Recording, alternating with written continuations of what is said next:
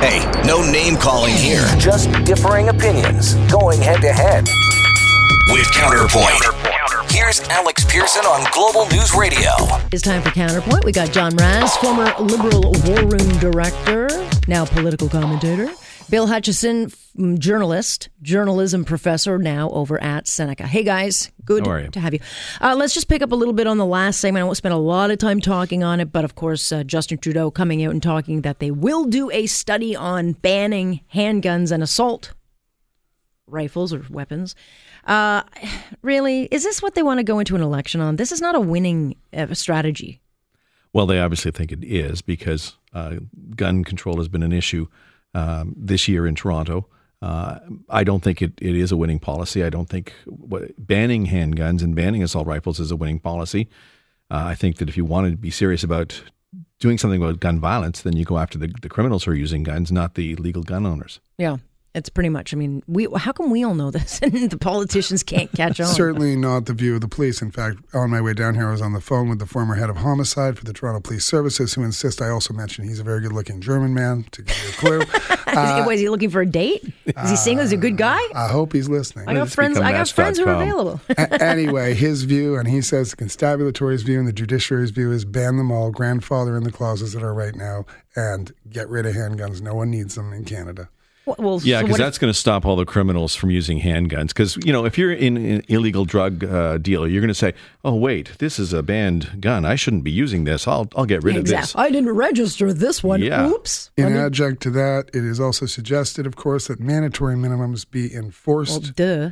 Because right now, it turns out that if you get caught with a legal handgun or somebody else's legal handgun, you're doing a conceal and carry, et cetera, you might do as little as 3 months if you have no criminal record, and that just is not going to do. See, to me, that would be the obvious. Yeah. Just tweak the sentencing on it and send a message that way, because that's what would turn me off of taking out a gun. And I mean, if I knew that I would go automatically in for 5 years, no questions, if, and, or buts. Trying to have a ban on handguns and assault rifles in the country is like trying to have one in the city of Toronto.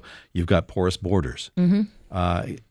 People say, well, Australia has it, UK has it, Japan has it. They're all islands. It's a whole lot easier to enforce illegal guns coming in. If you ban handguns and assault rifles in Canada, they're just going to come across the border. Of course. So but that's where they're coming from. What do you accomplish with that? Yeah, well, we already know that's coming. All right, I want to switch gears a little bit and talk a little bit about Maxime Bernier, who seems like he's a little bit more like Waldo. Where's Waldo these days? But, what do you do, John, when you leave your party and no one follows? I mean, Bernier is really the conservative of the conservatives, but conservatives are not following him. Well, I think what you do is you get to stop talking about him because he walked out stage right and nobody followed him, as you said.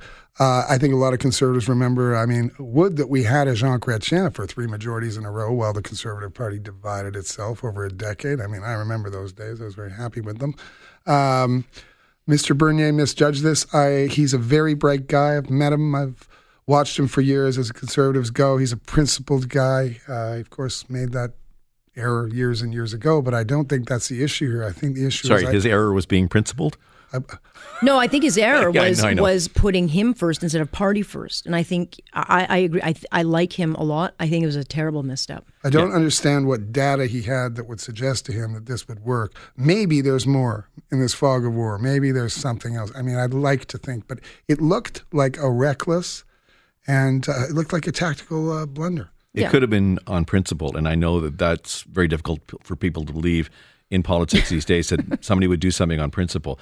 A lot of people say it's like the Reform Party breaking away from the Conservatives. It's not. When the Reform Party broke away from the Conservatives, there was a constituency there that supported it right away. Bernier has broken out on his own, and yes, there are a lot of people across the country. And Preston Manning was not an elected official. Like, he had developed that party, and he was not in a party that was already...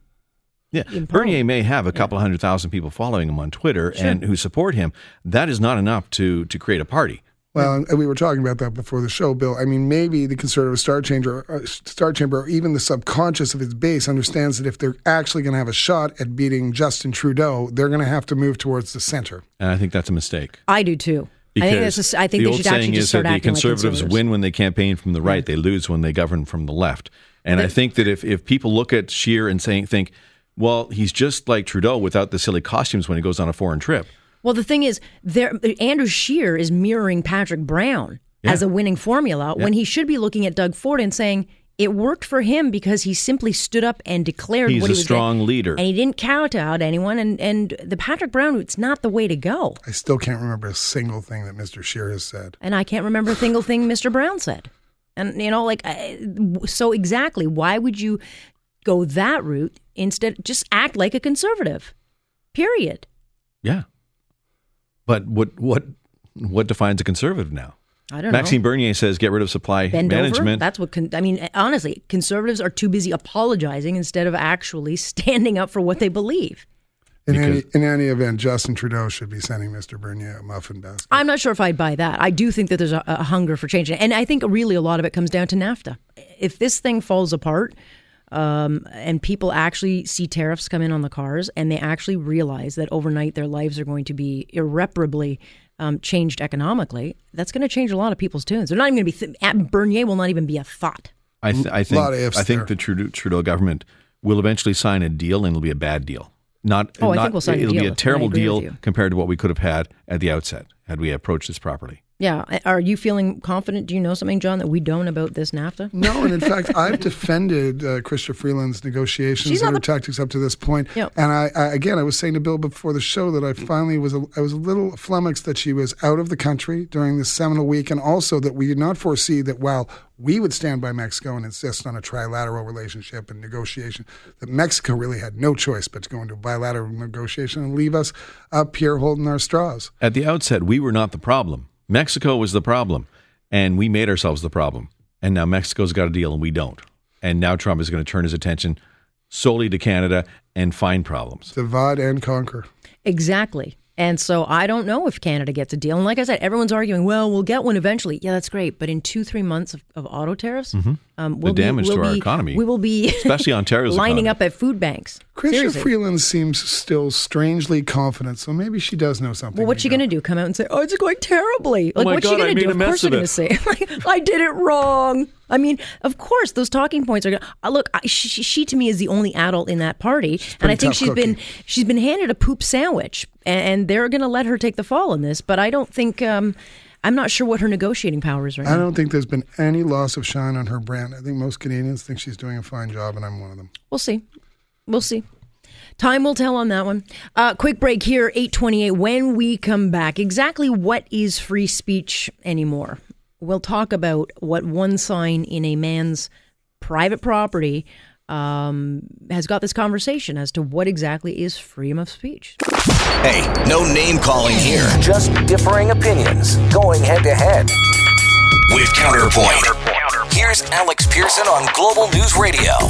John Raz, Bill Hutchison joining me for Counterpoint. Let's talk about this billboard. It went up on a private property of an 81-year-old gentleman in just outside of Chatham, so about 20 clicks outside of Chatham. And on this sign, which was on his private property, it had a number of signs. It says, God says no to homosexuality and abortion. It had things like Bibles in school, and also pot. It talked about pot and God. So there were a few different messages, but it was really the message of God says no to homosexuality and abortion that offended people. They had just wrapped up their Pride events, and the sign disappeared on Monday. But Bill, I'll start with you on this. You might not like what this said. I don't support what the guy says, but it doesn't violate any laws. It's not hate speech. It doesn't, incite violence. But it is his opinion. That would be up to a judge to decide whether or not it's hate speech, because the God says no to homosexuality is singling out something that is protected in the Charter of Rights. But he also singled out abortion. He did, but that's not protected in the Charter of Rights. In fact, we don't have a law governing abortion in this country. So I think there'd be a lot of arguments for women to have the right to abortion. I mean, that's the whole. No, but it's not enshrined in the Charter of Rights. It's not enshrined. Despite what the Liberal government says, there actually is no law on the books regarding. The Supreme Court struck down the law about abortion, and no political party has ever dared to enact a new law regarding that. So it just simply doesn't exist. The statement about homosexuals, however, that could be construed as hate, a hate crime. It's because these days, so much can be considered a hate crime. Well, sure, but he may not have seen I that get as by a today's standards, yes. but the bottom line is, if you either believe in free speech or if you believe don't. in free speech, then a lot of things that are now branded as hate crimes and branded as offensive should be allowed. You should be able to defend people I may disagree with what you say, but I'll defend your right to say it. These days, that's not allowed in our society. Oh, yeah, according to certain groups. Okay, so in the statement, though, by one of the groups that was very offended by it, which is the Kent Gay Pride Association, they argued, quote, "It's important to be able to share a community with people with different opinions and beliefs." Okay, why can't this guy have his opinions? So long as their different opinion agrees with the... Well, so they're a little selective. Let's start here. If being a jerk was against the law, I would have spent my whole life in a penitentiary. And I'd have the cell right beside you. Let's start there. Number 2 is, I think there are so many creative ways to get in front of something like this without having to go to law. Like if that gay organization or the neighbors were offended by that sign, put up a sign of your own that says, "My God loves homosexuals." On his property? I would on also add that if in fact the notion that God hates homosexuals is considered hate speech now, but it seems like a big part of the Old Testament, we better start burning Bibles, and it's Fahrenheit 4. You go first. Time, right? Exactly, right? Because then half of the Bible can be construed to be hate speech, and it shouldn't be being disseminated. And I'll bet you there are a lot of people who would argue that you're right in saying that.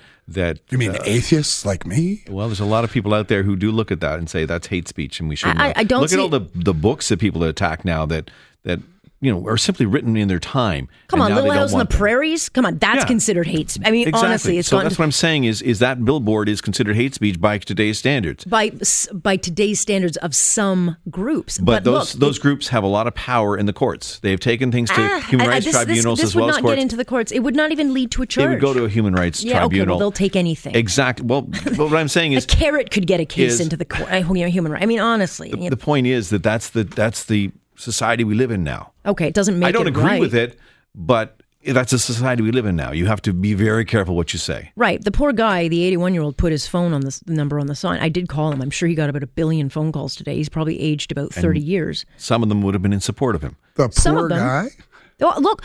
Look, he's 81. I don't know who he is. I don't agree with what he says, but it's his property. And you know what? When I'm offended by something, I either look the other way, or I go over and I stick my finger up, or I put my own stance on it and say, up yours, whatever. But again, if we're going to I don't know why your career in the diplomatic corps never went anywhere. You can't figure it out either. I just find, either you believe in freedom of speech or you don't. And if we don't, then it's going to we don't. Clearly we don't. In this society today, we don't. We don't agree with freedom of speech. I enjoy my legal right to be a jerk. Right. And talk radio is getting a lot harder to do all the time. when you can't actually say what you believe because everything's being so sanitized. Let's talk a little bit about this pretty big lawsuit that has been launched in BC by the BC government. This is against opioid manufacturers, so 40 pharma companies. The province says they're trying to recoup costs of what the crisis. A lot of people have been killed by opiates in the province of BC. Big problem. A number of other provinces are probably looking at this, but this is massive. Like, where does it stop? I don't know how you do this lawsuit. I think that had the pharma industry working with doctors been far more responsible than they have been in terms of overprescribing, because they get busted all the time in the United States and in Canada for overprescription, for encouraging doctors to push their pills down people's throats, and they have turned into a gateway to addiction, and I'm all for this lawsuit. Right. Okay, so then you sue the pharma, but then, Bill, you would have to go after the doctors, you'd have to go after the pharmacists, you'd have to go after nurses. I mean, this is not quite as, I think, clear as tobacco, the big lawsuits against tobacco, because someone is giving the people the drugs. There are a lot of people that give the people drugs. And by the way, where is the responsibility for those taking it? And I'm not blaming the victims, but at some point, you're not forced to take something. That is a choice. So I think that would be a part of the defense. Where's the policy to deal with addiction to start with? Yeah, I mean, true. This is not an easy thing, but it is a political thing to do to launch this lawsuit. Yeah, then you can launch it. It may have an effective chill effect on the entire sort of prescription. Oh, I think we've already seen absent it. of good public policy by the government to deal with addiction. But how's this? If I was Big Pharma, why haven't they considered saying, you know what, we recognize that sometimes when people are legitimately prescribed opioids for pain, it triggers an addiction and an illness within them. So we are going to contribute of our own volition instead of being cornered by this government, and we're going to kick in. That's what, and they may come to do that. But then if I'm Big Pharma, I'm turning around and suing the government because they're the ones who are more reactive than proactive. I mean, the pharma companies make the drugs. They're not forcing people. No. They're not forcing anyone to take them. It's their job to say, hey, we got great product, take it. And a lot of the people who are addicted to it were not prescribed it initially by doctors. I think that those statistics are changing, and in fact, the gateway is wider and wider as a direct result of overprescription by pill-happy doctors. Maybe. I don't see how this is a precedent-setting case. So it's gonna have a real effect. But to your point, we are starting. I know I've seen it. You go to the drugstore to pick something up, and they're talking a lot more. Even if you get like a Tylenol one over the counter, they're like, "Do you know what this is? How much?" It is getting stricter. That's great. It is good, as it should be. It should have been done a long time ago. But again, I just don't see where this suit goes. Got to leave it there. I'm Alex Pearson. This is On Point here on Global News Radio. You're listening to On Point with Alex Pearson on Global News Radio.